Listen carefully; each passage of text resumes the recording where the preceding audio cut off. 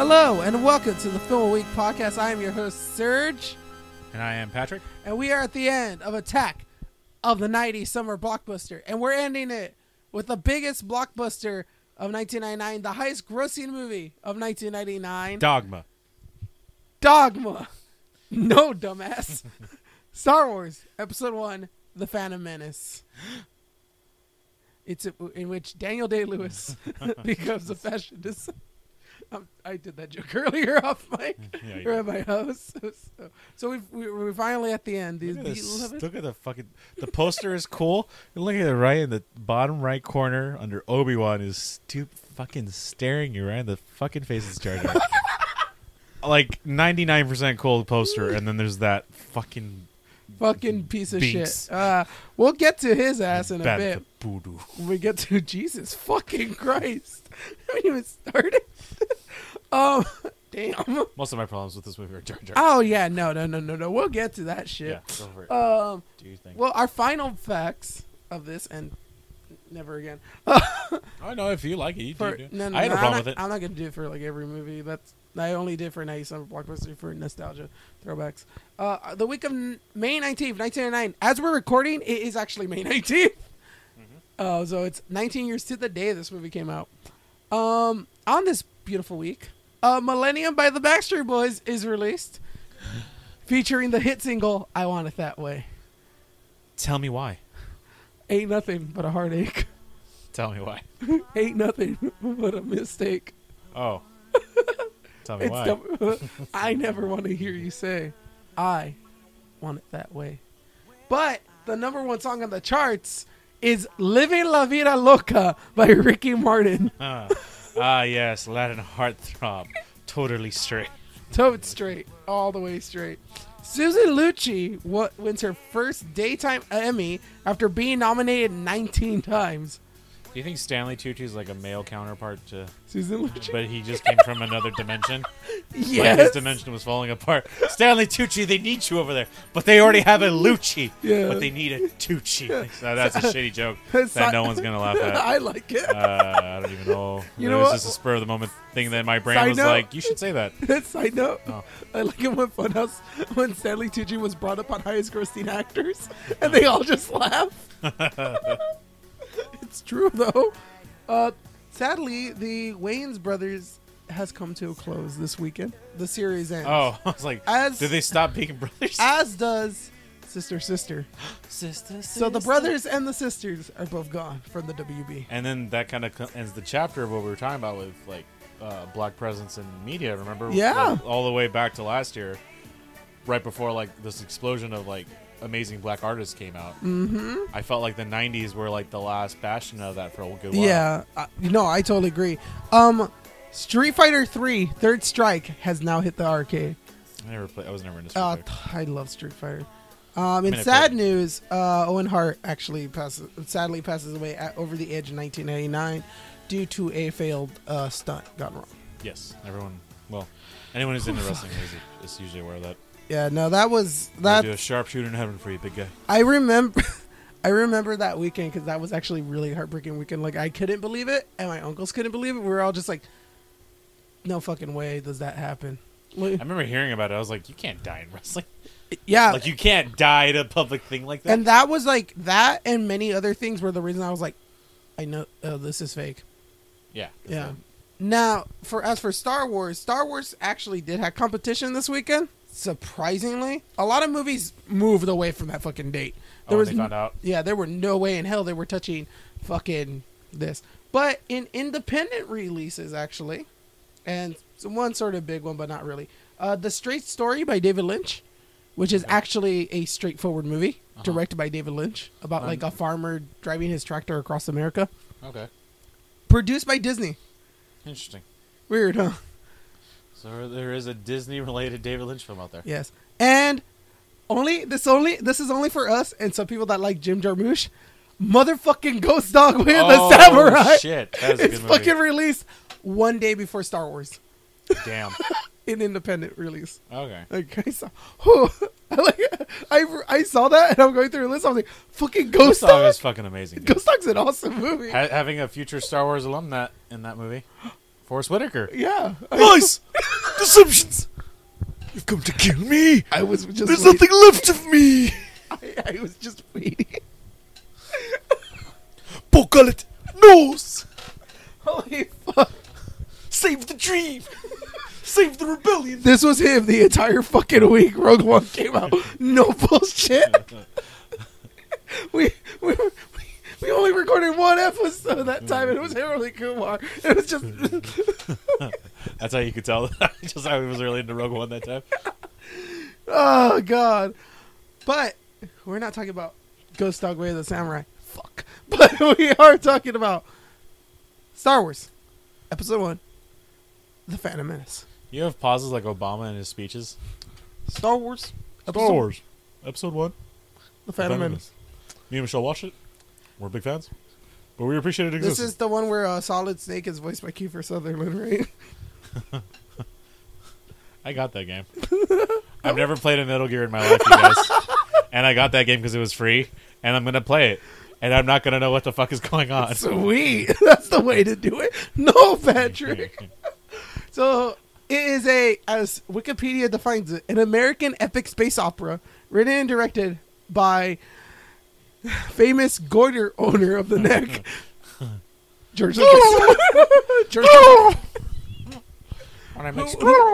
who we've covered before with American Graffiti, which was the movie he did before Star Wars: A New Hope. Well, it was like, wait, that was like his first, is that his first theatrical one?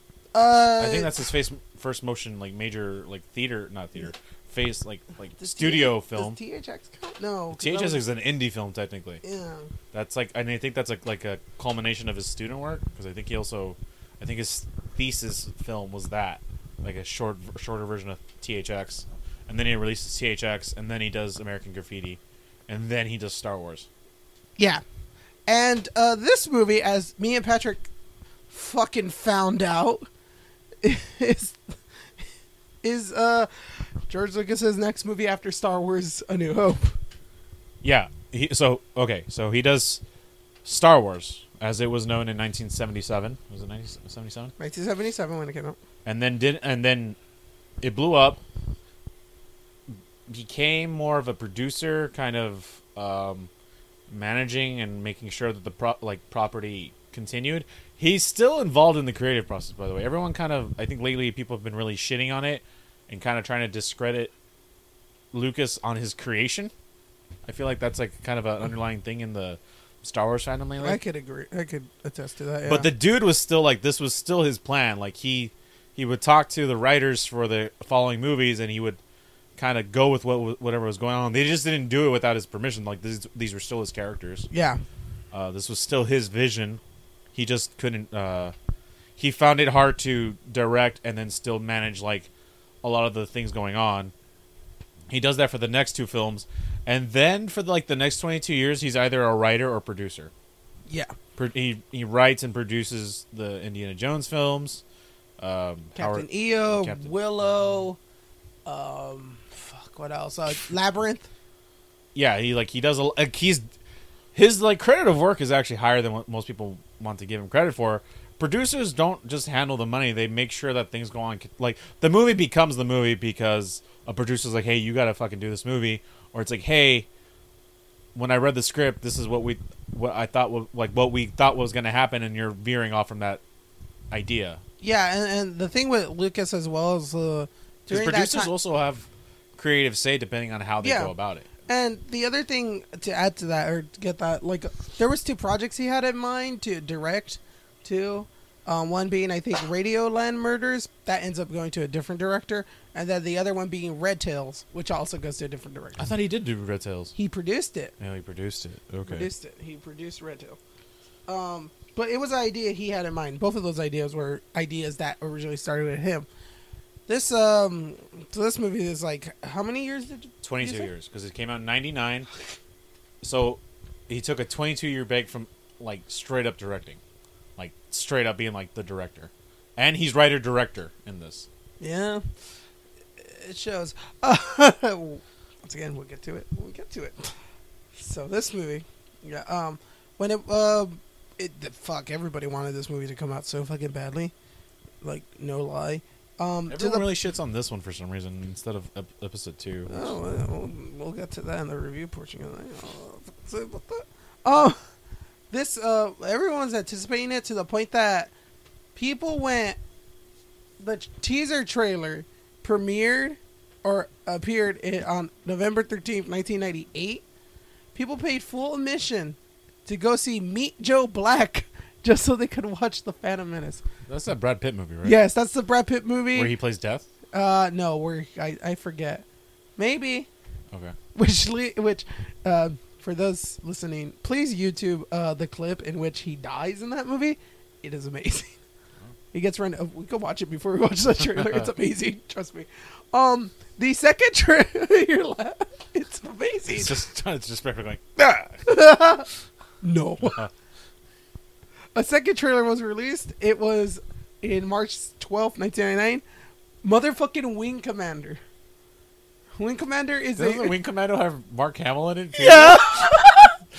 It's that really shitty Freddie Prinze Jr. Matthew Lillard movie based off the video game. Yeah. The series, like, the series used to do like video, like cinematics, like actual, like they shot a movie basically for the games in some of them. Yeah, and Mark Hamill is a main character in those series. Yeah. This is, and then the after that, a bootleg version of the trailer appeared on the internet. Oh wow, the first instance of leaked footage and it's a trailer. Footage, yeah. Our most recent incident was what, in the Infinity War trailer? Yeah, I guess. I feel like half the shit in Infinity War trailer didn't even happen. Oh no, nah, son, nah. This movie was a marketing fucking thing because once again, it's fucking Star Wars, and I do distinctly remember a majority of what it was, what they were sponsored by, which was Hasbro. As we mentioned, me mentioned on off mic while watching the movie. This was the first major franchise IP that Lego got. Yeah. So, PepsiCo, if you remember their brisk ads. They were also big on Taco Bell. Yeah, they were. Because PepsiCo owns Taco Bell. Yeah, because that's where I got my Darth. That's where I got my Darth Maul. I think that's where I got my Darth Maul toy, where you rev him up and he rides down. Yeah, and it was a Taco Bell and KFC. Yeah, Kifka. Kifka. For a while, I actually started saying it as Kifka. That. No, you got So it was everywhere. I remember this movie. So let's go back to 1999 really quick. What the fuck were you doing when this movie was out? I was 8. I was 8. I don't remember. You don't remember? I was 8 and I didn't know what Star Wars was. Oh, okay. And then this came out and then I was into Star Wars. Nice. My brother, by the way, is not the person who got me into Star Wars. This movie, I was like, oh, this looks cool. And it was like, and then I would go to the video store and I'm like, what are these Star Wars movies? And I'm like, but I didn't know how to read Roman numerals. And I was like, Star Wars Episode IV, Star Wars Episode V. That's adorable. Star Wars Episode VI.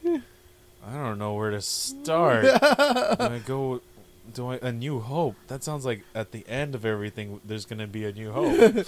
You should have listened to Mrs. Krabappel when she was teaching all those kids Roman numerals. Oh, kids, relax. Oh, no, whatever. I tried. Rocky 2 plus Rocky 5 equals Rocky 7. 7. Adrian's Revenge! Which is actually Creed. Do you remember that Rocky joke I made at you and you got so mad? You're like, oh yeah, Creed. I was like, don't you mean Rocky Adrian's Revenge? And you went, you motherfucker. Yeah.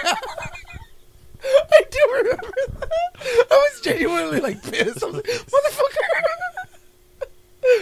Yeah, I think I'm pissed because one, I was like, come on, man. And the other part was like, fuck, I wish I made that joke. Fucking, damn it. I know where I was in 1999. I watched this movie. And you fell asleep in the all theater. The way through it, and I hadn't watched it since. Did you fall asleep in the theater? No, I didn't. No, I watched it bits and pieces. Oh, okay. Since, but I never saw it all the way through. What's the movie you were talking about that you fell asleep in theaters for? For theaters for? Yeah. There was a big movie. You're like, oh yeah, I watched the movie. I was 9 and I fell asleep. I was like, why the fuck did you fall What asleep? movie I was could have sworn it it? was this one, but okay. Was it Mummy Returns? Mummy Returns is good though. Whatever. No. It Oh, wasn't Mummy you were Returns. sleepy on that. Okay. I saw that movie at 11. No. The first 2 times I remember going to Orange County was for this movie. And Mummy Returns? No, and The Matrix. Ooh, good choices. My dad took me to go see this, or my family. I think it's mostly my dad. I liked this movie as a kid. I had a Anakin It's a Bullet Pod Racing bed sheet, as I told you. Yeah. I love I'd probably be a little jealous if I could imagine and see So it. my exposure for Star Wars, just in general, the reason I went to go see this is because I watched A New Hope on TV in syndication with commercials and everything. I was like, this looks awesome. This is fucking cool. But then from there it expanded, and I know I'm not like deep into the lore, but one of my like first big things after like watching the Star Wars movies was playing Rogue Squadron. Oh, I didn't. That was I my didn't play- fucking childhood. My first Star Wars game I remember playing was the Clone Commando one. Oh, nice. Because I would play Rogue Squadron, I would play the pod racing game, and I would also play Dark Forces. I tried running the Bombast pod racing, but it was for Sega. It was for the Dreamcast, and I only had a PlayStation 1, and I didn't understand the difference. Okay. And I was like, this doesn't work in my PlayStation. And I remember the girl going like, oh, honey, no, that doesn't work like that way. I was like, what? It's like, we could trade you because you didn't know. I was like, do they have Star Wars for the PlayStation? She goes, no. And I was like, okay, I'll get this. And it was like, I think it was Spyro. I think it was either Spyro or Ape Escape. I was like, okay, I'll get one of these. Ape Escape is so fucking good. I fucking loved Ape Escape. Oh, that game is awesome. But anyways, that my first video game for Star Wars probably was until that. I remember being a clone trooper. Nice. Yeah, no, like that was like the exposure, and then like this movie, like my first glimpse of this movie was, as I told you, we played Rogue Squadron, and you can unlock a Naboo starfighter, and when that happened, I was like, "What is this from?" I don't know, and then you go see it. Oh, it makes sense. Like it all came together. Unfortunately, I have only seen this movie in like bits and pieces since then, so I haven't seen it as a cohesive whole. And as Patrick mentioned a few episodes ago, it's like, so you don't have a critical eye. So the reason this is on the list is because of that. It's not because me and Patrick are fully aware. Everyone and their mom has fucking talked about this movie. Yeah.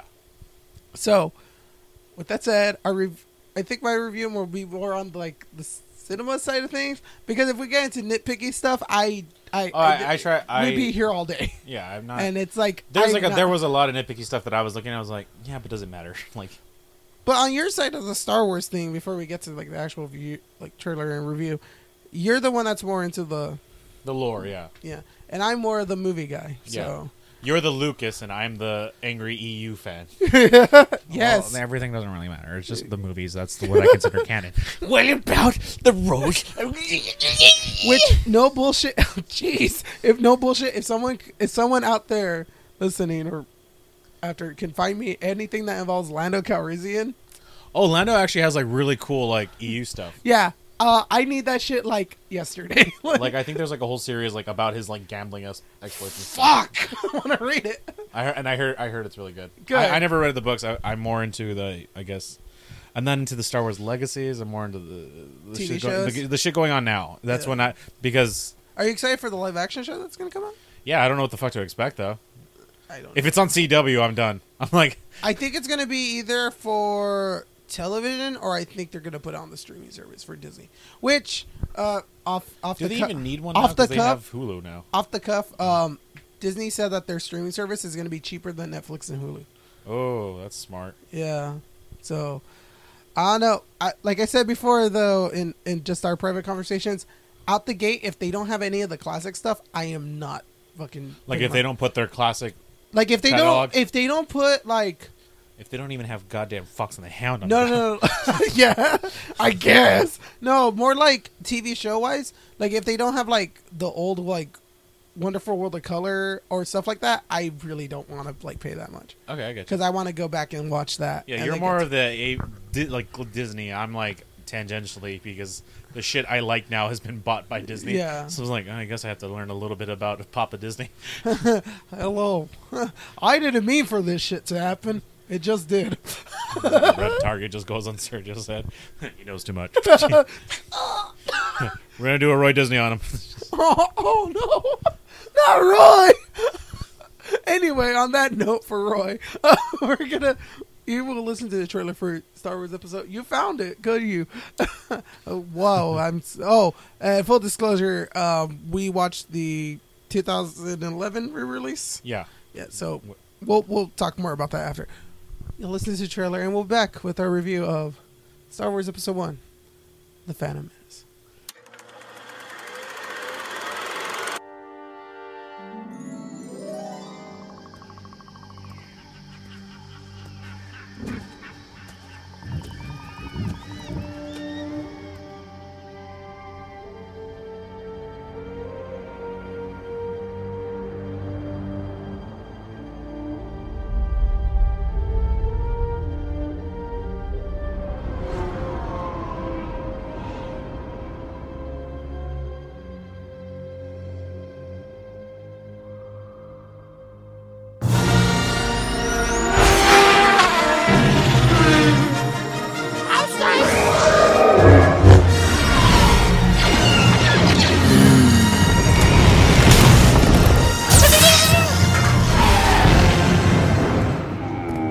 You refer to the prophecy of the one who will bring balance to the Force. You believe it's this boy? He can see things before they happen. He can help you. The Force is unusually strong with him. He was meant to help you. Anakin! Tell him to take off! Will I ever see you again? What does your heart tell you? Are you sure about this? Trusting our fate to a boy we hardly know? Anakin Skywalker, meet Obi-Wan Kenobi.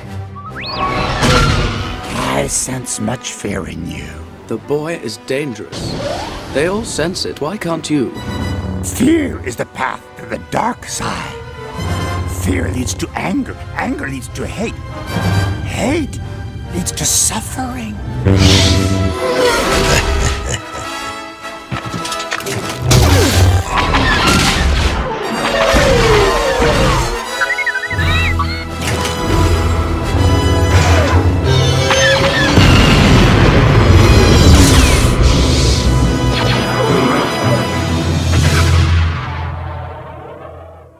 And we're back. You just finished listening to the trailer for The Phantom Menace, and we just finished watching the death scene from Meet Joe Black. Roll it! I don't know what the fuck's going on. See, that's the sound of the car crash. Go look it up, people. People went to go see that and to see the Phantom Menace trailer. So it just makes sense. You went to you go for the Phantom Menace trailer. You stay to watch Brad Pitt get hit. Yeah. Fuck yeah. I see. Dude, that movie's like 3 hours. That movie's fucking long. I remember my brother renting it, and I remember I was like, "Oh, this is boring." I walked out. I did a bunch of stuff, and I came back. I was like, "Why are you still watching this?" He goes, "It's not over." I was like, "Jesus." It's a long fucking movie. I don't remember if it took up 2 VHSs, but it seems like it would have taken up 2 VHSs. It was so rare in a movie too. That's when you knew that you were really into that movie. You're like, wow, 2 VHSs. You must really like this. It's like when you play like an old PlayStation game. It's like put in the second disc. For me, it was Legend of Dragoon. Really? That was a 4-disc game. Well, it was on Saturn. No, this is PlayStation 1. Oh, PlayStation 1. Oh, Legend of Dragoon, yeah. I never played Final Fantasy 7, but I played Legend of Dragoon. I remember the first time I encountered that, like, put in the other disc to continue, was, what game was it? I think it was Driver. I was like, what the fuck? What do you mean I have to put in a second disc? What do you mean this game's that big?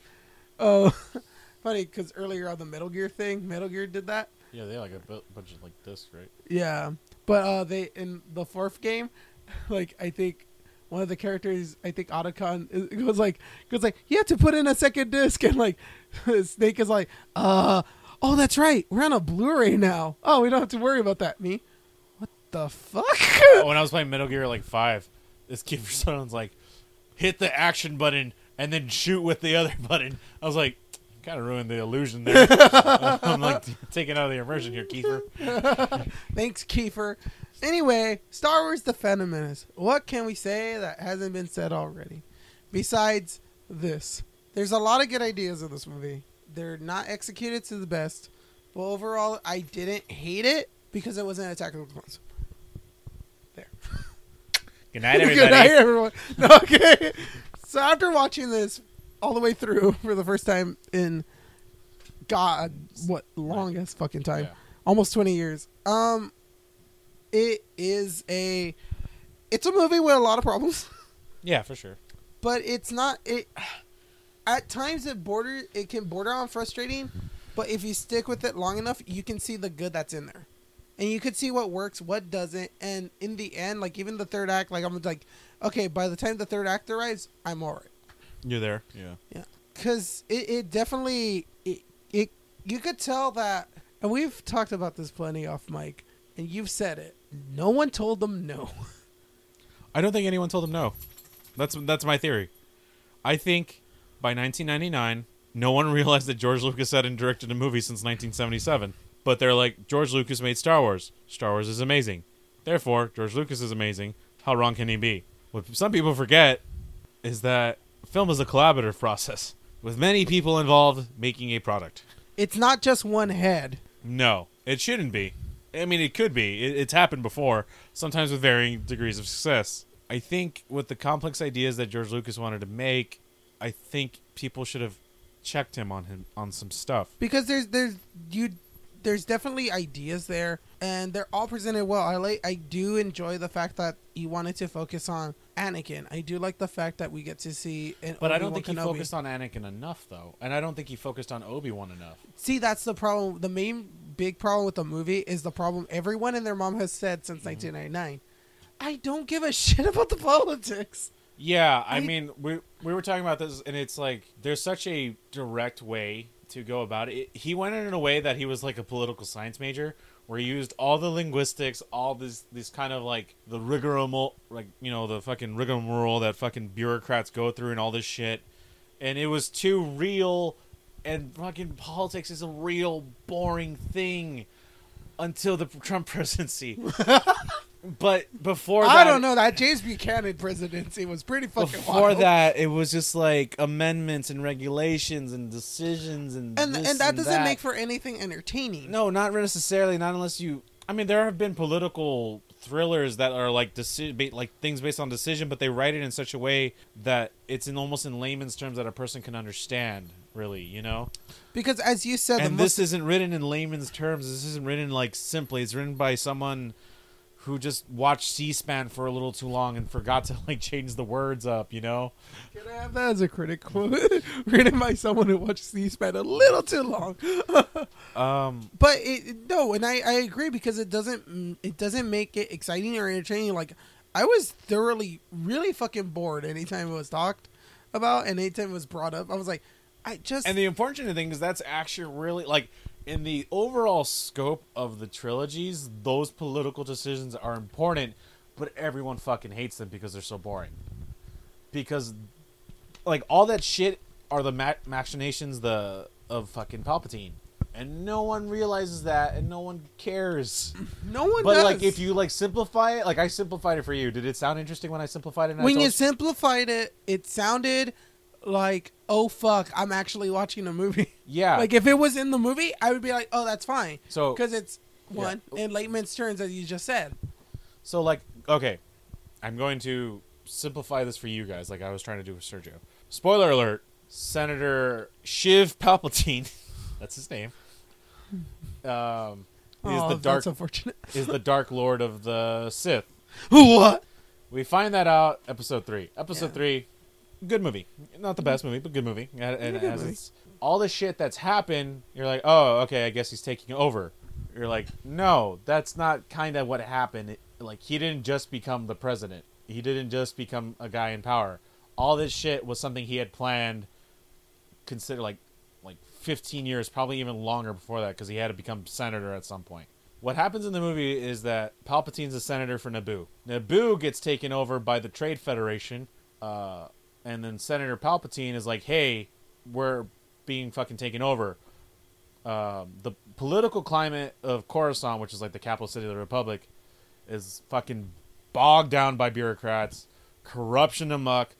Even the fucking chancellor, who's like the galactic president, he can't do shit because there's too many bureaucrats and too many people doing money shit. He literally can't do anything. Any other option is actually slower than going through the Senate. So, fucking Amidala, Padme, she goes there, she's like, I need help. Everyone's like, we can't help you. She goes to the president, she goes, fuck you, you're too weak. We need a new president. And everyone's all like, yeah, fuck him. And then, I'm sure Palpatine had arranged it in such a way that he would gain the vote for being chancellor. He, as chancellor, behind the scenes, he makes it so that the Clone Wars happen, which obviously, if people have any, like, even got a C in political science, knows that war is a heavy tax on the economy, fucks up usual government, because everyone is so focused to winning a war and keeping the country afloat at the same time that usual things kind of fall to the wayside. He drags the Jedi into it and puts them in a state of war and policing when they're supposed to just be a kind of a guardianship rather than a police force. So he drags them through the muck. So by the time episode 3 happens, they're already full-scale war. He plans it so, like, Dooku gets fucking knocked off. The fucking Separatists just fall apart. He plans the coup of the Jedi through Anakin. And then he's like, well, the Jedi are evil. They try to kill me. I'm the president. Why would they do that? Fuck them. We're going to show them that we're more than a republic. We're an empire now. And all that shit, all this, like, these evil... like, this dude is evil. Like, from the beginning, he's, like, straight up evil. This dude's fucking evil. Like, he planned all this shit out over, like, his lifetime. And he fucking planned... And he won. Yeah. A New Hope is that dude winning. Like, that whole fucking thing. And we see that beginning in fucking episode 1. We don't get that in episode 1. We get, I of the Naboo delegation call out the regency of the Chancellor, and I decree that he is not fit to rule under these contents. And then someone goes, are you sure you want to make that choice? Yes. All right, we're going to have a vote. It's just, I think the thing with that is you need to simplify it. I hope that sounded more interesting than it actually was. It was. It really was. Yeah. I don't know why I pictured you like on the Jedi Council or on the Senate. Like all these people deliberating and you're just going, that motherfucker is evil. Bad guy. Evil dude. Space Hitler. Space Hitler? Well, they're space Nazis. That's what the Empire is. I like it though. Space Hitler. Every Nazis need a space Hitler. And it's that, like, you could have condensed down those scenes and you could have written it You could have better. totally cut the shitload. There is so much from this movie you could have cut out. You could have. It could have literally been like Queen Amidala going like, "We need help. We cannot help you. Why not? Well, there's too many rules. You're the president? Why can't you do anything? Well, I have to do all these things. I think you're weak, and I think we need a new president." You have officially written better dialogue. Yeah, just pepper in some more dramatic flares and stuff and pausing, and then there you go. You could have just did it like that. And then Chancellor Palpatine going like, "Well, I'll just come in and just gonna steal your shit." Yeah. Goodbye, General Zod. I'm the new Chancellor now. Oh yeah, Terrence Stamp is the Chancellor. Yeah, no, we didn't even mention any actors, but everyone, once again, pretty much everyone this fucking movie knows who's in it. And it's just, that's a major problem with this movie, and that's not just on Star Wars thing. That's just in a movie thing. Oh, this movie's like really slow. Because like imagine a lot of these movies were some of them I haven't seen before, not this month. I've seen every movie this month, but I usually go in like if I'm a newcomer, I want to know. If it's based off a major thing, I want to know. If someone never saw Star Wars and went into this movie, oh fuck. And that actually happened with my current girlfriend because she saw this movie and fucking did not like it. Right. At all. And here's the thing, she's a political science major. She probably thought it was boring as fuck. Yeah, political science major is like, okay, the theory of this is really interesting. Fucking boring talking about it though, like boring like executing it. Yeah, and it's that, like, if you're a newcomer and you're watching this, it's kind of boring. And if you had to talk my friend through, I don't know how my friend Jennifer, I sat her through 1 through 6, like in order of like numerical order. And she liked the first one, and then the second one, she was like, I don't know why the fuck they're doing anything. And I was like, I gotta explain this shit to you. And then 3, she's like, that was pretty cool. I was like, all right, cool. You're gonna like the next ones. And I showed her 4 through 6. She's like, what the fuck? Because they're well done stories, and they're told in that old fashioned 4 through 6. Yeah. Okay. Yeah, the original trilogy, because they tell it in a way in that it's how would I put it? It's written by someone that still has their heart in it. And like, cause there's some, you could tell that he has some heart and wants to, and nostalgia and stuff in like Phantom Menace. But when it comes down to like the trilogy and then the rest after, 1, different writers for each episode. Mm-hmm. But 2, there's a flow, there's something there, and There's a connectivity. yes. And you could tell that it's firmly rooted in this time, in like this 70, 80 time period. Yeah. Because there's not like, it's not so fucking out of the way, like weird as shit. It's kind of like, it's a fucking blockbuster movie. Yeah. You get in, you do your thing. We're here. We're going on a quest. We're in love with these characters. Nothing's overtly like out of the fucking reach that I need a fucking college degree. Understand? And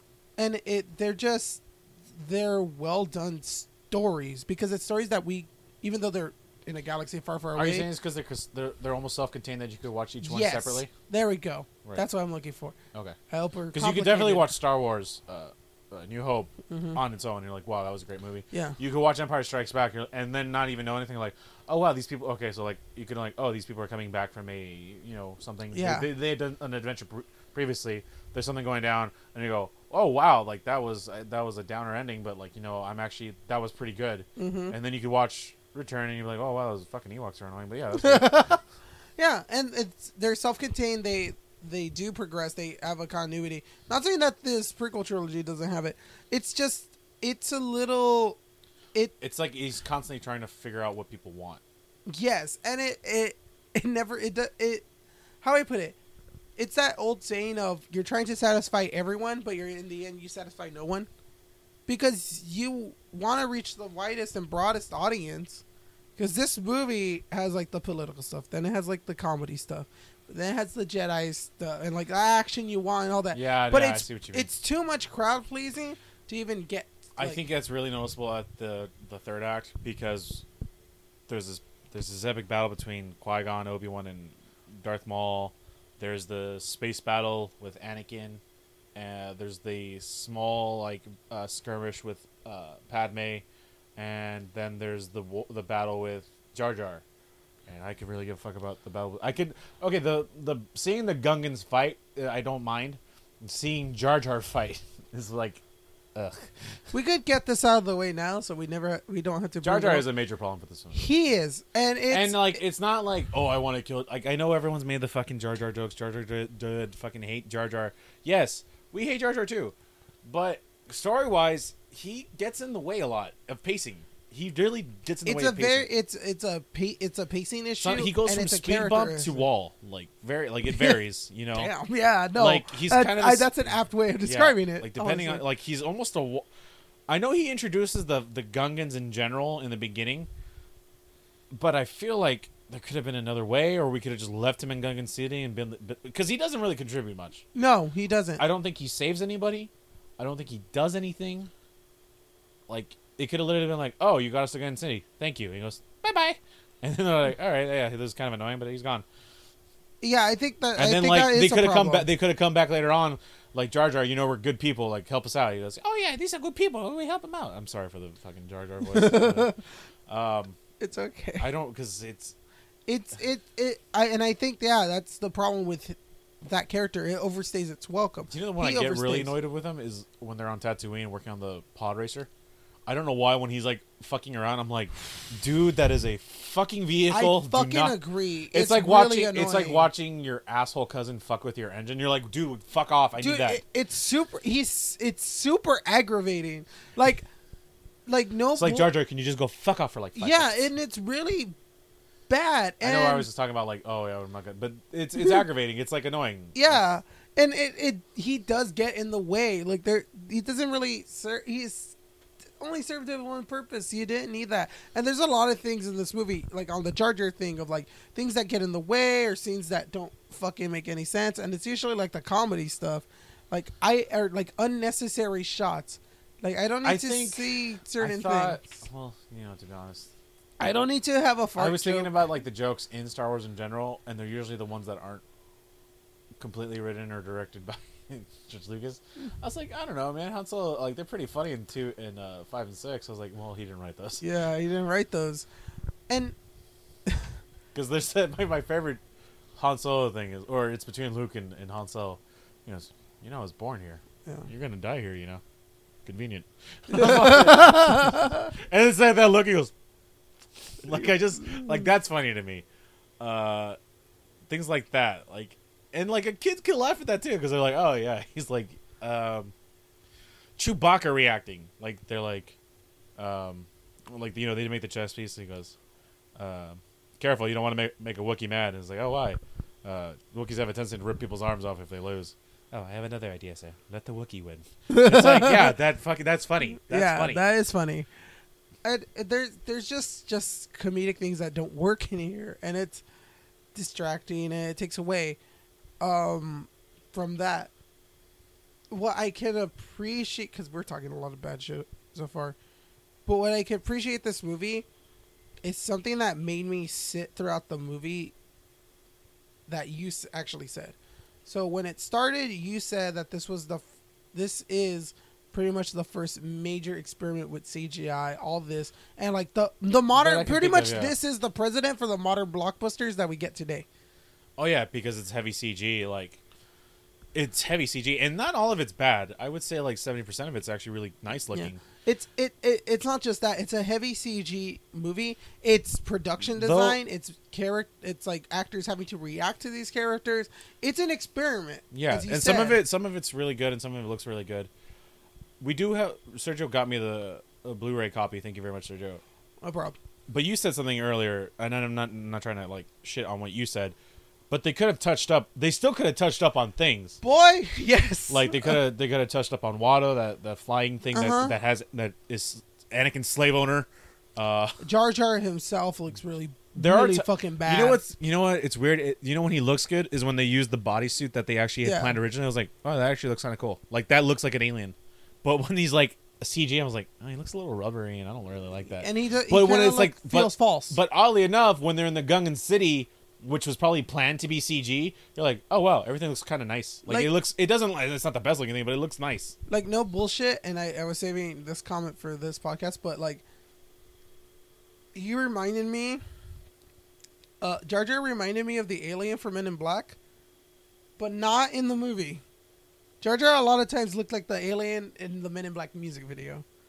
Because it looked really off and jarring, and it didn't mesh well. And the thing that sucks is, once again, we watched the 2011 remaster, and they put CGI Yoda where the puppet Yoda is, and that puppet Yoda looks fucking awful. So yeah, I don't like puppet Yoda. I don't like the puppet Yoda in that. In Puppet Phantom Yoda Menace, Return and like Strikes Back, amazing. Puppet Yoda and Phantom Menace, a little weird looking, and I don't really trust it. Gross. I feel like it's gonna come to life and eat me.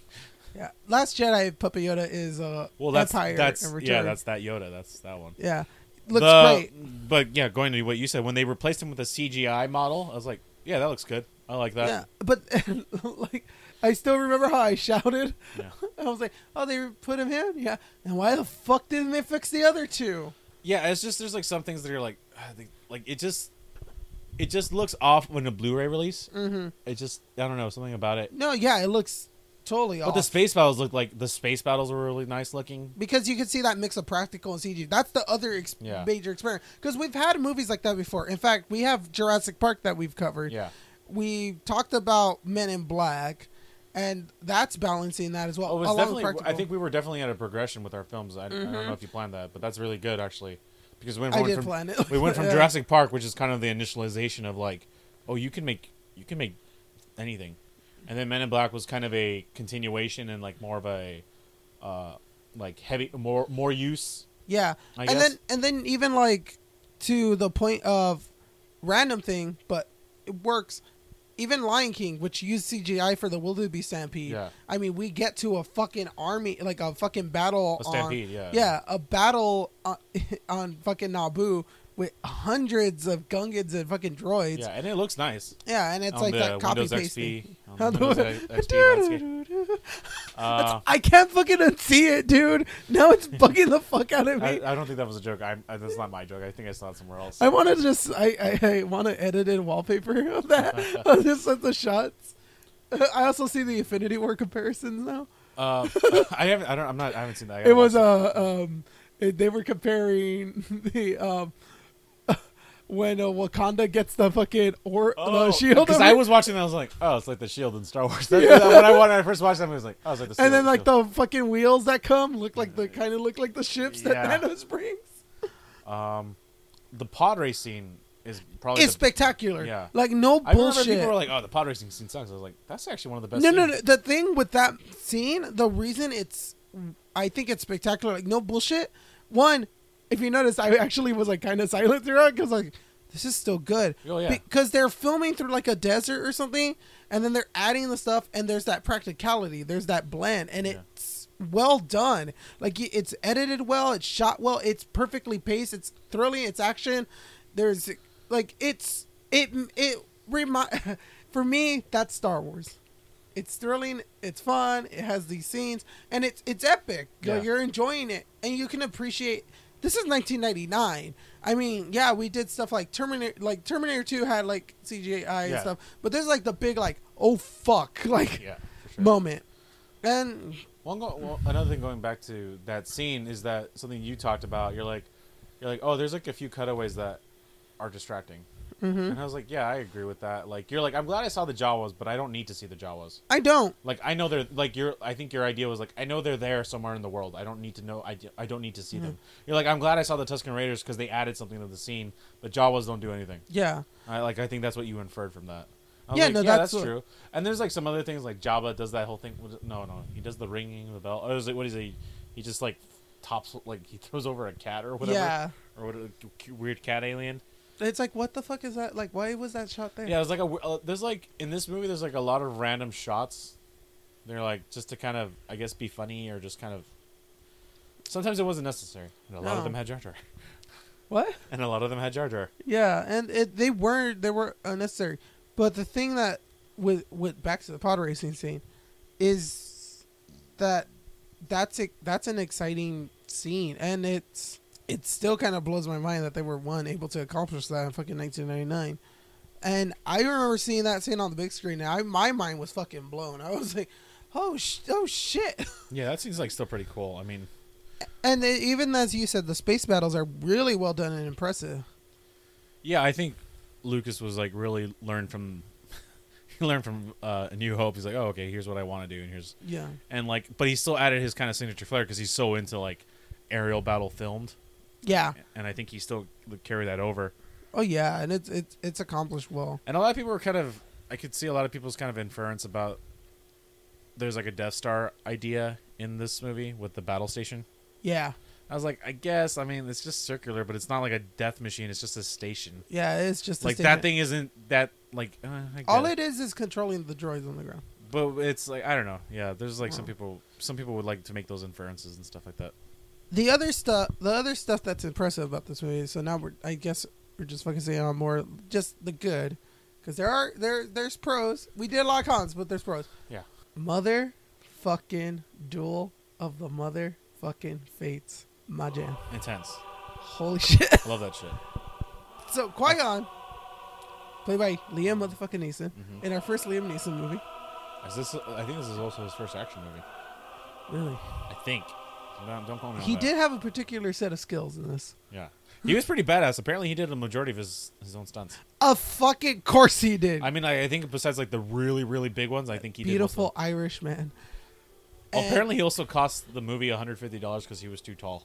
Because they had to build the sets up to their head and maybe a little higher, so that way the rest can be digitally created, but since he was so goddamn tall, they had to build him a little higher just because of him. That is the best fucking fact I've Again, ever heard. I read that on IMDb. Grain of salt. I don't even give a shit. That sounds to me. That sounds like that shit would happen. That sounds awesome. Yeah. I'm gonna give you. You're gonna need more money on your budget. Liam. The we'll studio was talking to me about your height, and so we're gonna have to build a. Actually, I'm sorry about that, George. That's okay. The reason that duel works is because we know the tension in that one. I feel like there are certain scenes where George Lucas really thought about it and really knew what he wanted. Because we've built this relationship between Qui-Gon as like the leader, as the person that's going to teach Anakin and all that, and we also have Obi-Wan there, who we know what he becomes eventually. Yes, crazy old ass Alec Guinness. Scaring away Tusken. Oh, they'll be gone, but they'll come back in greater numbers as well. Which Ewan McGregor as is it Ewan or Ewan? I think it's Ewan. Okay, so Ewan McGregor is perfect as Obi-Wan. Well, that dude. Well, everyone loves Ewan McGregor. I fucking love Ewan McGregor. Ewan McGregor, please come back to Star Wars. So he was a really. So what Ewan McGregor did was that he studied Alec McGuinness's roles. Is it McGuinness or Guinness? Alec Guinness's roles in other films besides Star Wars to better emote or better capture this kind of essence of what a young Obi-Wan would be like. And that's why he gets the voice down. And then the longer he becomes, the longer he plays Obi-Wan, the more kind of the more you start seeing actual Guinness Obi-Wan kind of emerge. Yeah. But it also still has Ewan's own kind of energy and vibe to it that, what a young man would be like before war and trauma and all that stuff. And he conveys it, and he understands that character. He understands that arc. Yeah, I think he totally does. And it shows up really well, especially throughout those movies. If there's any bright shining moment, is usually led with Ewan McGregor, to be honest. Yes, and in that entire trilogy. Because there's great actors in here, and there's great performers in here. Yeah, but that doesn't necessarily mean that the performances. Oh no, are the dialogue's not great. Yeah, so a lot of people. Okay, let's start this off the bat. It's not always the actor's fault, but it's not necessarily always the director's fault. Usually, it's a combination of both. But it's up to a good director to understand what those limitations are on the actor, and sometimes that's more clear with young actors and children actors, especially because they're young. They don't fully know how to emote or convey emotions, physicality, especially for 9-year-olds. I love Star Wars, and I love a lot of nerdy things like Doctor Who, and I've recently got into Star Trek. I stay away from fandoms, though, because fandoms are usually very toxic, in my opinion, and none more so than when the Star Wars fan base attacked Jake Lloyd as a child.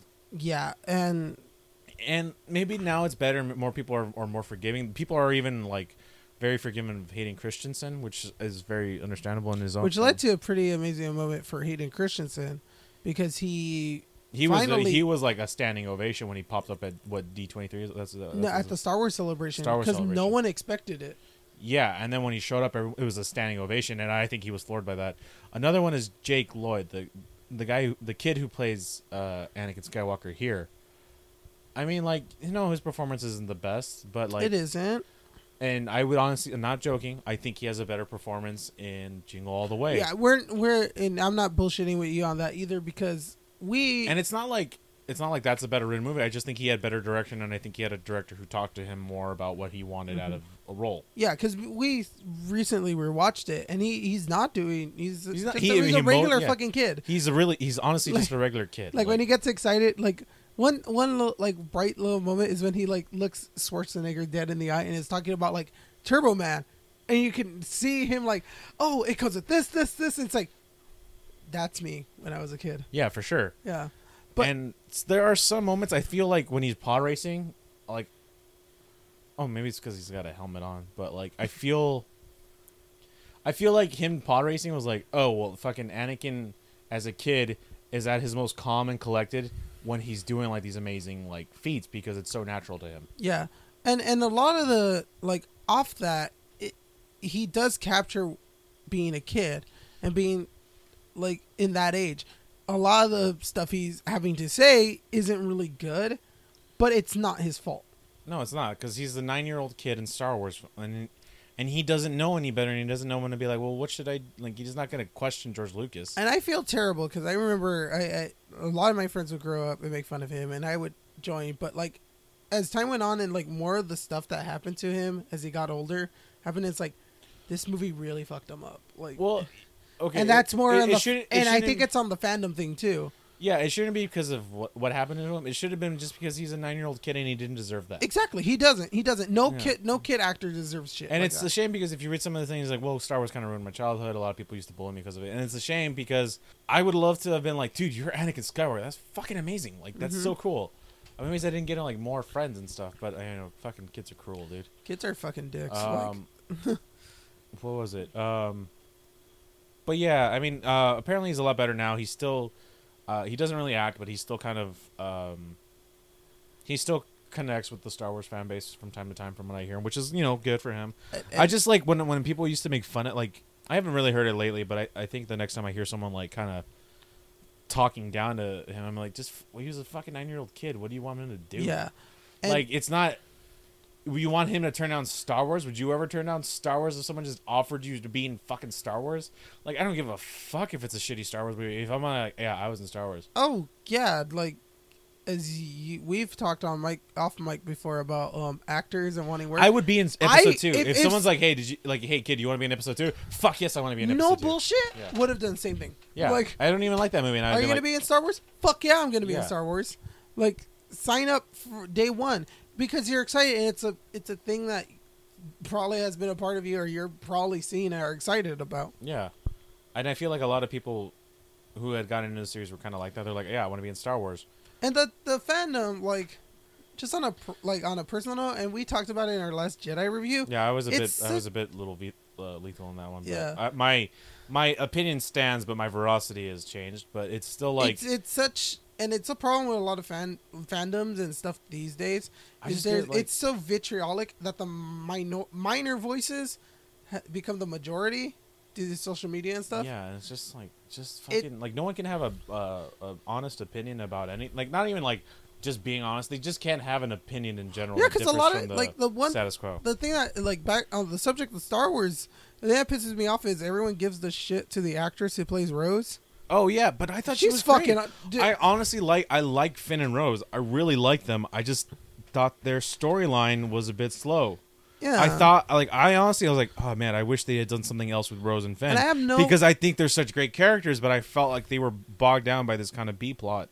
And I have no problems with that character nor that actress. They're doing fine.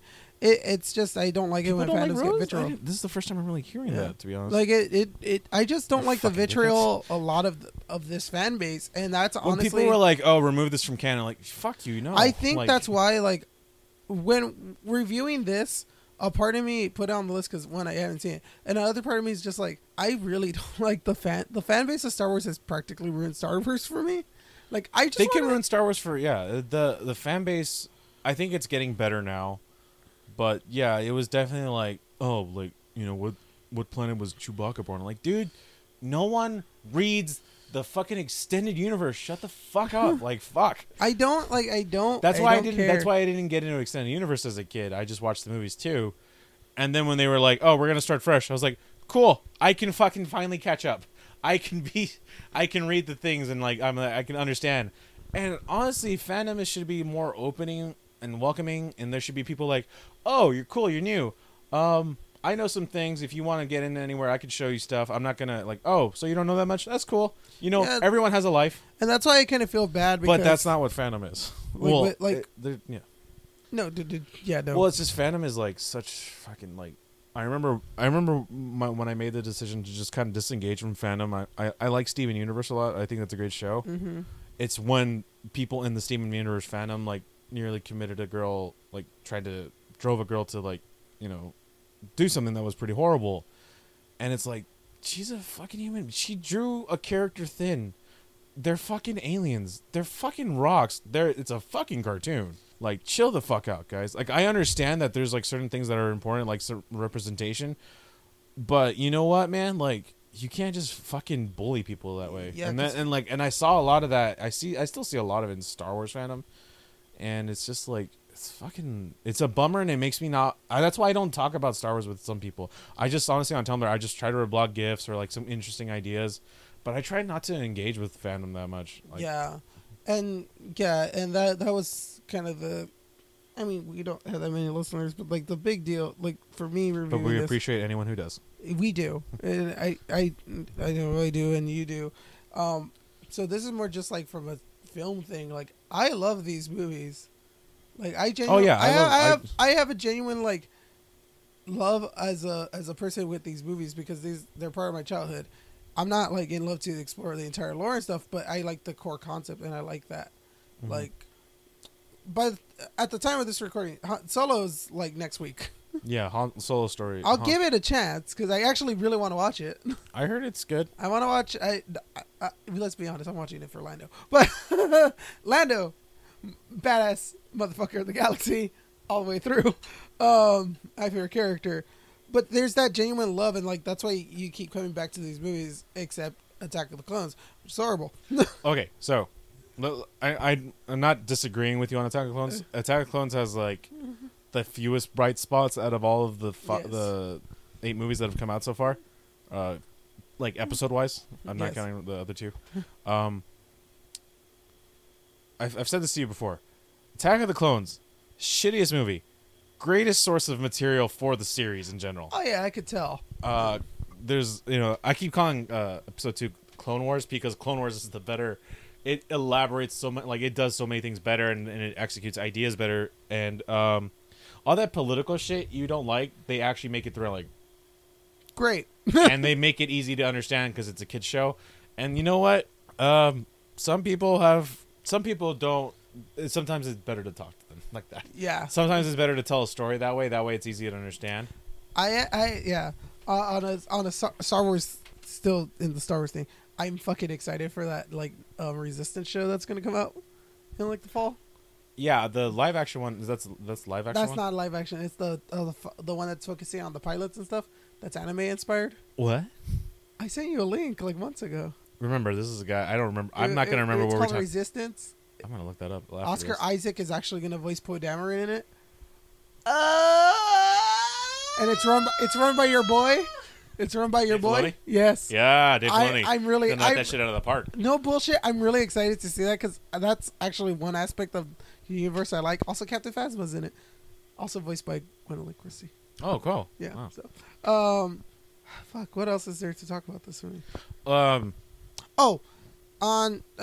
We're an hour and 1 minute into this. That's fine. On other levels, the production design is really good when they get to like certain planets. Like I love that. I love the world building. Like the world building is fucking great. The one thing prequels do really well is world building. Like they make it feel like a galaxy. The one thing Star Wars does in general good is world building. And to me, I feel like, because I feel like the original trilogies they did kind of like. I feel like a lot of it was isolated. Yeah. Like a lot of the planets they're on, like it's the rebellion hiding out in like isolated planets or going to like they didn't expect the Ewoks to be there. Like, what the fuck are these little teddy bears? They're like, we're on fucking Hoth. There's nothing on Hoth. And then they're like, oh, we're in Jabba's palace. Like, who the fuck wants to be on Jabba's palace? Like, it felt like a lot of places no one wanted to be. Like, a lot of original trilogy, no one wants to be on any of these planets. which is kind of funny. Oh my gosh. That's me. Sorry. Which is. Oh, I'm popular today. Ooh, lucky me. Which is funny because the way you say that just reminds me of Finn throughout Force Awakens. I don't want to go back to Jakku. Why does everyone want to go back to Jakku? Why does everyone want to go?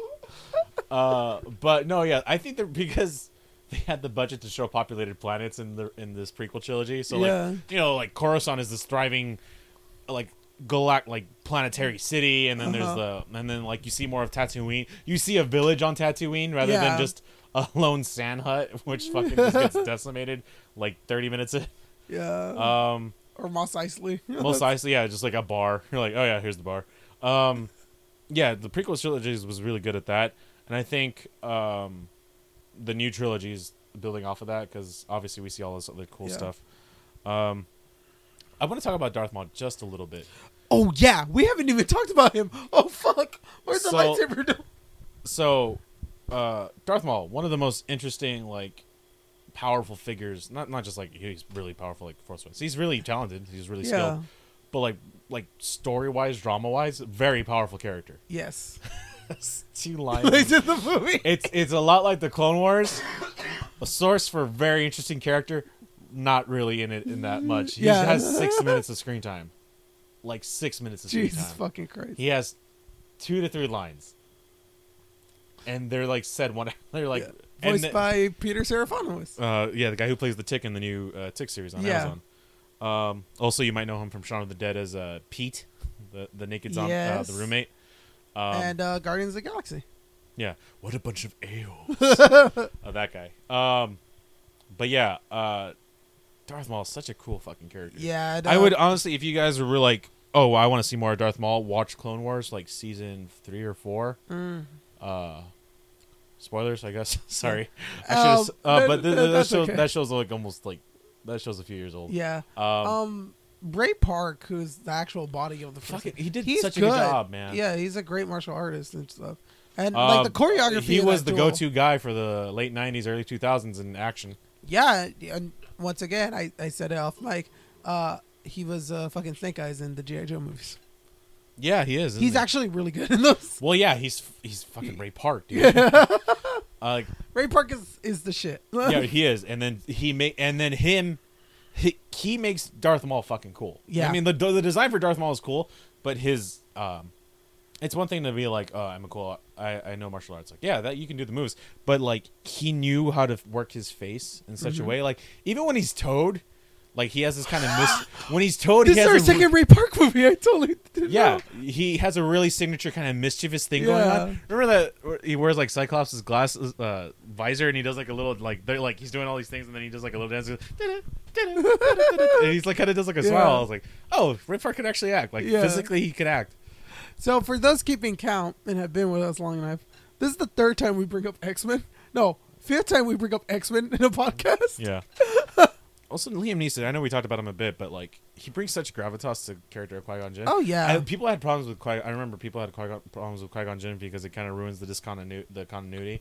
They're like, I thought Anakin was trained by Obi-Wan. Like, what the fuck? And then like, they're like, no one ever like. And I thought Obi-Wan was trained by Yoda. I was like, Yoda trains everybody. So, like that's kind of how George Lucas was. He's like, yeah, he trains everybody. Everyone gets trained by Yoda at some point. He literally trains. He trains the young ones, the little ones. He goes, "You're as tall as me. You could be trained by me, and then after that, you get the hell out of my house." Go to Mace Windu. But like Qui-Gon Jinn, like I don't know. I thought Qui-Gon Jinn was badass. I was like, I want to be trained by Qui-Gon Jinn.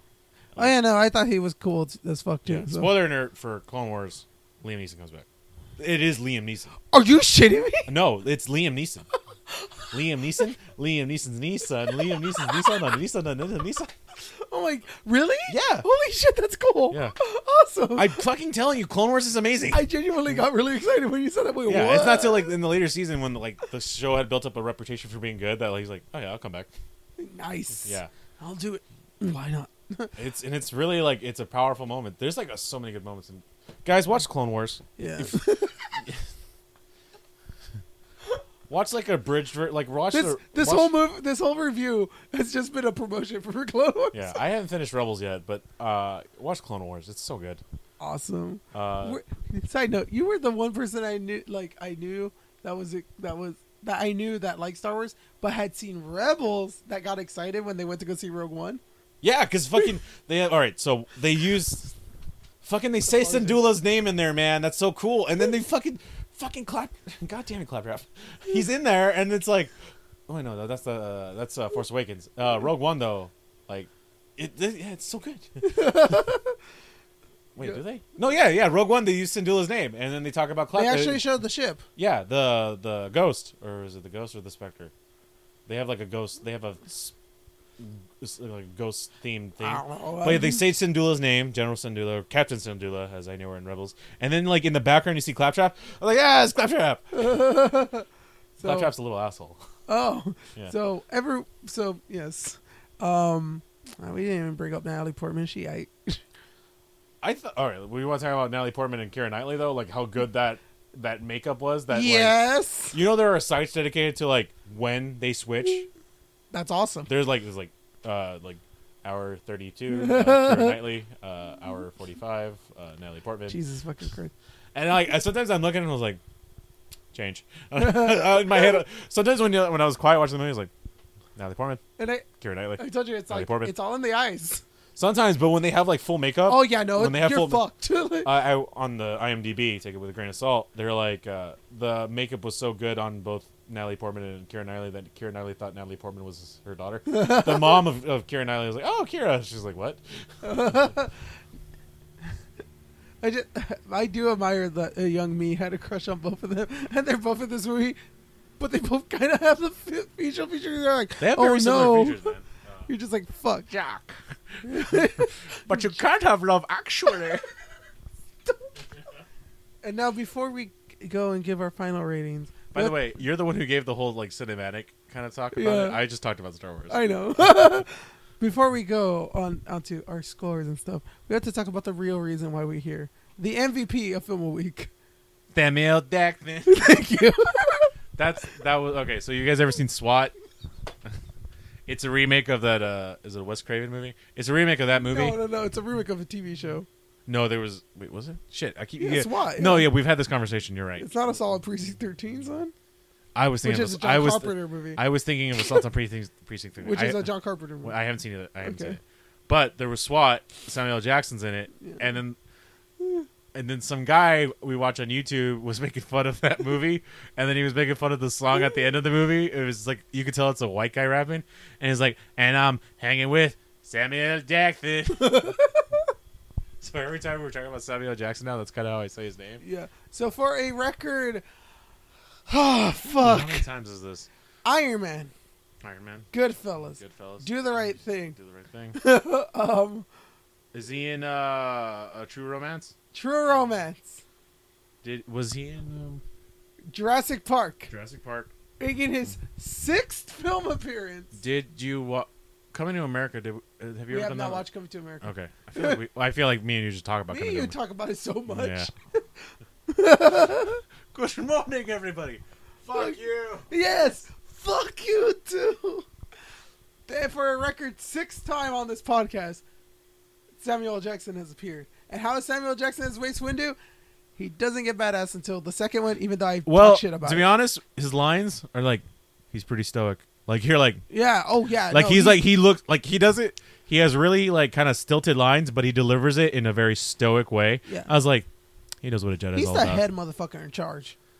Yeah, he's a bad motherfucker. Yeah, you see him walk in? Yoda, move your bitch ass aside. I'm going to sit down on my fucking Move your chair. Muppet ass. Like, he knocks the puppet out, and the hand's like, huh. Like, it just looks around like, oh, God. You see Frank I've been shunned. You see Frank Oz? Oh. So, final thoughts. Unfortunately, fucking Mace Windu doesn't get cool till episode 2, and episode 2 is a piece of shit. And then he gets really cool in episode 3, then he fucking dies. So you gotta watch Clone Wars, which is when he's a badass. God damn it, Clone Wars. You gotta watch Clone Wars, guys. All right, so final thoughts? Or do you watch Clone Wars? Yes, watch Clone Wars. Watch like a summary of episode 2 and then go watch Clone Wars. No, seriously. Overall, so as a cinematic aspect, the film has some very good points. Writing-wise, I feel like they could have gone through another redraft. The performances could be very stilted at times, but that's due to the wooden dialogue. And I hear that Lucas was never good at heavy direction or explaining what the sequence needed or the scene needed. More intense. More passion. More passion. No, you go faster and more intense. Faster, more intense. I think that's how he used to say it. But the actors, I think, what they have, they're trying their best. I mean, Liam Neeson and Ewan McGregor are definitely the standouts in this. They're pretty much the lead. They're almost the Batman and Robin of this movie. Yeah. And then with Ewan becoming the Batman of the movies, if you guys want to think of it that way. Baby. Natalie Portman, I think she does. I think her and Jake Lloyd do the best they can with what they have. Natalie Portman, obviously, though, is the more experienced actress, and she has better understanding of, I think, acting as a craft. We see that early on with like movies like with Leon and stuff like that. Jake Lloyd, I feel like I don't want to say he was unknown talent at the time. Yeah. And I feel like unfortunately it wasn't prospered or nurtured in the proper way, so I don't think we saw the full scope of what could have been a good performance. Yeah. A lot of people wanted the kid from The Sixth Sense, which probably, in my opinion, I think if I had any control over that, I might have casted that. I mean, I was 8 at the time, so I don't know how well they would have listened to me. Look at 8-year-old casting director Patrick Racy. But regardless of that, I still like seeing Jake Lloyd because there are sparks of like adventure and kind of joy in this kid, and I told Sergio at one point when he's kind of like jumping into the Naboo starfighter, I was like, I see Luke Skywalker, like I see Luke, like I see where that kid where Luke Skywalker gets it from. Like there's this kind of joy and naivety and kind of like wonderment of the world and sweet bowl haircuts. The graphics, I think for the time were pretty impressive, but I think a touch-up is definitely needed, at least for the release. This is actually for once, I think I'm talking about a DVD release or film release. Yeah.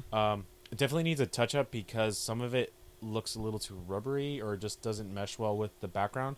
And I think it's more of a lighting sequence. Jar Jar is definitely like... I know we're harping on Jar Jar, and I talked about it earlier that people harp on it too much because I'm tired of it. But he is definitely a roadblock in this movie that it was such a problem that Lucas wrote him out of the... He was barely in the second one. And I think a lot of times when I watch this movie, I honestly get a little fucking annoyed at Jar Jar. I'm like, dude, I don't care. Get the fuck out of the screen. Which is a shame because I feel like the actor was trying his hardest with what he had. They had a suit for him. They had everything for him. I don't know how they were going to do the head, but they had pretty much everything else. And I think that would have, whatever they were planning originally would have worked better. Unfortunately, that's not what happened. And I think because we got what we got is I think because Lucas decided to go with the full CG creature instead of like a practical effect type of thing, we got something else entirely. As a Star Wars fan, I think I don't really have a problem with it, to be honest. I think I honestly don't have a problem with this one because I feel Episode 2 is so much more worse.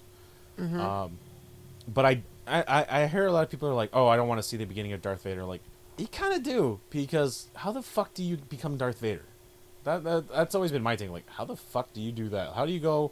Like, Darth Vader was a kid at some point. How does that kid become the Dark Lord of the Sith? And I don't know. I that's, as a fan, I like seeing the... I love seeing those great edits. I was showing you one of, like, this kind of remembrance of the films and stuff like that through the eyes of an old Obi-Wan, and it was really interesting. And I like seeing things like that, because that's how I kind of see the films when I'm watching this. I'm like, I'm watching this knowing the pain and suffering that's going to inflict, but, like, also the kind of full character arc this kid is going to go through in his life. I'm going to give it a 3.5. Sorry for the long-winded thing. No, it's cool. Yeah. It's cool. For me, with this movie and finally rewatching it again all the way through, it definitely has its flaws. The pacing is off. There are unnecessary scenes. Jar Jar is an annoying character, and you can definitely see where they wanted to go with the series. They wanted to go with the nostalgia. They wanted to up the visual effects. It is a experiment on how to do it. It succeeds in those portions of blending visuals, of blending the practical. Unfortunately, the dialogue is not very good. I don't want to know about the politics. I could care less about the bureaucracy. But when it does action and when it does the actual bits that we're going to see a Star Wars movie for, and what we go see blockbusters for in general, that's when it becomes a good movie. And you could definitely see that they wanted to make something of this. It sets a tone for what is to come with the prequels. It's definitely a taste. One that Attack of the Clones will ruin, but 3 rectifies. But it's not the worst movie ever. It's not a super bad movie. It's a slightly incompetent movie. A mediocre movie, and for that I'll give it a 3 out of 5 because you can see the spark there, but the spark is kind of going out at the same time. And with that said, we have done Star Wars Episode 1, The Phantom Menace, and we never have to talk about Star Wars ever again, at least probably till next year. Don't ever show us Episode 2. I'm not going to show you Episode 2. I'm not going to put that hurt on you, child. I'm going to have to buy it. Because I have to start the collection. That's what you're gonna hear when you buy that movie, or the love theme that they made for them. Why didn't they just use the one for Luke? No, I guess they could have used the one for Han and Leia, but No, to kind of continue that theme of love. No, they got it. Especially since fucking Padme is his mom. All right, and if you would like to watch Star Wars Episode 1, The Phantom Menace, you can't fucking rent it. So I had to physically buy this shit. It's Thank not you a very bad much. movie. Yeah, and I give it to Patrick as a gift. This movie's not that bad, but Disney really is not like allowing people to rent these movies on digital services. You have to buy it for like $20, or you can go find them on the internet. Some of you might already have these movies. It's actually kind of a pain in the ass, honestly. They have right now what they do. They have multiple versions of this. Yes. Quiet, Luna. They have multiple versions of this. So what Sergio got me was the steel case book of Episode 1. They have 1 through 6 currently available. Obviously, they have 7 and 8, but I don't think they have them in the style that they have the steel books. And then they have a 2-box set of prequel trilogy and original trilogy. Original trilogy is the enhanced or what was remastered edition that George Lucas made. It's not the special editions. Yeah, it's the special edition. It's not the original theatrical cuts. So you guys are shit out of luck if you want to watch that old school stuff. And then there is a single box set with all 6 movies in there. Yes. I looked up the quality. There's not much difference besides special effects and then them just being together all at once. Yeah. So go ahead, scope those out. And I strongly recommend them. If you haven't seen any of those movies, you should go watch them. Also, if you haven't seen any of those movies and you just spent the last hour or so listening to this podcast, the fuck is wrong with you? You are so lost, my friend. What? No, you're lost. Like, they're just like, oh my god. They're like, oh my god, they're cursing. What's wrong with them? They're on Wikipedia. Like the fat one has such big profanities. We're both fat. You're chubby. I'm fat. There's a difference. So, Patrick, we have conquered the 90s summer blockbusters. We have roared in Jurassic Park and with The Lion King, ironically, both back to back. We braved Batman Forever. Felt like fucking forever. We watched Men in Black, in which we got a good Tommy Lee Jones performance. And the kick-ass beauty that is Will Smith. And we just finished watching Star Wars Episode 1, The Phantom Menace. So we need a break. We need to chill. We need to relax. We need to get smaller. We need to get small. We need to go more independent. Or more just like focused. More indie. Last time around, we did nothing but the 90s independent cinema. So now we're going to the 2000s. Oh. So we're going to start off. This one's kind of a cheat. Is Lost in Translation going to be in there? No. But the first one's kind of a cheat. It's not really an indie movie. I did say it promoted a lot. But it is done by someone that actually is well known in the indie scene. It is a film directed by Spike Jonze. No. And we will also be introducing Beautiful Crazy Man, Nicolas Cage, because we'll be watching adaptation. Oh. Which is in which Nicolas Cage plays Charlie Kaufman, whose work we've covered before with Eternal Sunshine of the Spotless Mind. What's up with the wick? What? Oh, because it's supposed to be like a screenplay. Oh. Yeah. Oh, clever. Yeah. Oh, you even used the courier font. Yeah. So adaptation, that's our first film out the gate. Yeah. This is the movie that broke Nicolas Cage. Is it? I don't know. He's fucking insane. Yeah, he is insane. He plays Charlie Kaufman and his brother, and Charlie Kaufman's brother. It's all about him trying to adapt a nonfiction book into a movie. Yeah, I read the synopsis. It's like a book about like plants or something. Yeah, like it's that. a book about orchids. And he just doesn't know how to write it. Yes. Now we're still on the indie front, and we're still doing that. So it's like the ultimate movie about a writer having fucking writer's block, isn't it? Yeah. Okay. It's something I can relate to. I feel like a lot of writers who have writer's block have tried to do this because I've tried to do this. So yes. After this, Vivaldi. Oh, we're back. And there you are. Criterion of the Month has returned. Woo!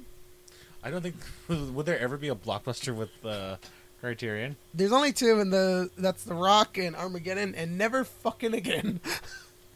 They're in the Michael Bay movies. This was the early days of Criterion. Oh, when on they DVD. What was their criteria for adding it? I don't fucking remember. Okay, let's go with it. However, there's one director I think I always wanted to cover but a lot of these movies aren't on the Criterion Collection. In fact, only one movie is on the Criterion Collection.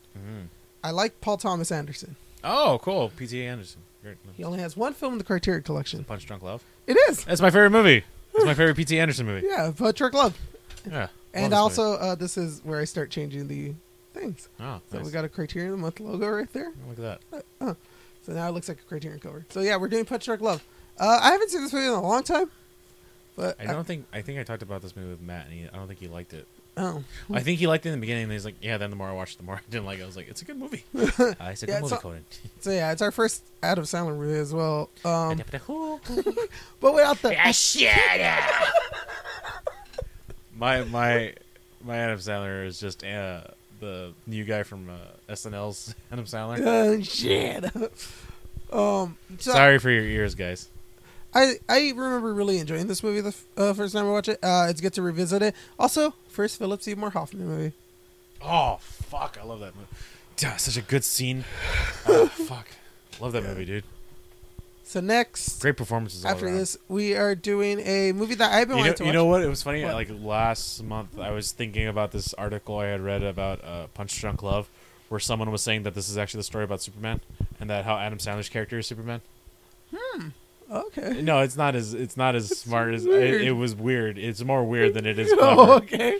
And they were like, "Oh, here are a bunch of the reasons why he's actually Clark Kent and all this other stuff." I was like, "What the fuck were is you on?" Yeah. Okay. So after this, we're actually gonna watch a movie I've been meaning to watch for ages as well. It is a movie, and it is one. How would I put it? It's a movie that started off as an indie movie and then became a musical on Broadway. So we are going to be doing the film Waitress. Is that the chick from Felicity? Yes, that's Carrie Russell. Oh. In which she plays a waitress at a pie shop. Wow. I added it to this list, and it actually has a very interesting backstory, which is also very sad. So we'll get to that when we get to there. Right. Unless you want to look it up on your own. And our final movie is a Film Week Revisited. So we're back to the Film Week Revisited. Our last one was Star Trek II, The Wrath of Khan. Because indie movies, I did cover indie movies throughout the entire Film Week run. Yeah. I did once. I did Paper Heart. What else did I cover? I covered, those are two. I did a documentary called Dear Zachary.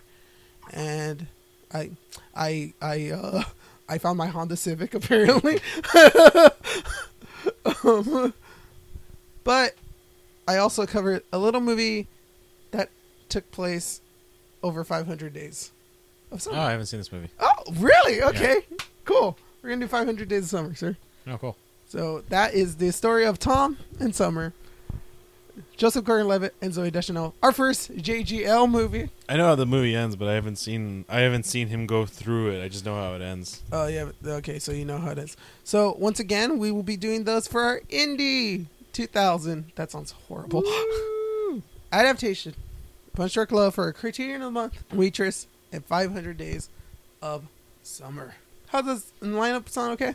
Yeah, sounds good. I've been meaning to watch 500 Days of Summer. Yeah, I put it on the list because of that. I was like, I'm going to make him watch it somehow. Oh, wait, I covered it 5 years ago. What do you know? Looks like I'm going to make him watch a movie. I don't know why I'm saying it like that. Funny enough, when I originally wrote that, I actually had someone write with me on that review. Her name was Summer. Oh, wow. Did you seek her out or what? Or No, I had worked with her in the journalism newsroom. Oh, okay, and her name was Summer. And she actually is like, what's on your list? I was like, I'm not shitting you. I have 500 Days of Summer. She's like, I'll write it with you. I was like, cool. All right, nice. Good. Funny enough, I forgot when I covered that movie. I think I just covered that movie fucking randomly. So, yeah, that's it. That will do us for here. For us. For here. Jesus. That will do it for us here on the Film Week podcast. Thank you. And this shit's running already an hour and a half. So we're going to do the socials really fucking quick. You get the fuck out of here. Pasha the Great, Instagram, Tumblr, Humane Ramblings on Twitter. You can find me, Serge Barrett, Instagram, Twitter, Snapchat, into that. You can find us, this beautiful podcast, hosted on filmweekpodcast.com. You can also find us on Facebook, at Film Week Podcast, Instagram and Twitter at Film Week. Also find us across all podcast apps except for Spotify. Woo! We did that shit. Good job. Great job. And we always end with an out of context line from the film. Seriously, this has been going on too long. We're just gonna get to the point. Join us next time. We'll be doing, what movie are we doing again? Adaptation. That's right. Thank you, Patrick. And as always, we end with an out of context line for the film. Yippee!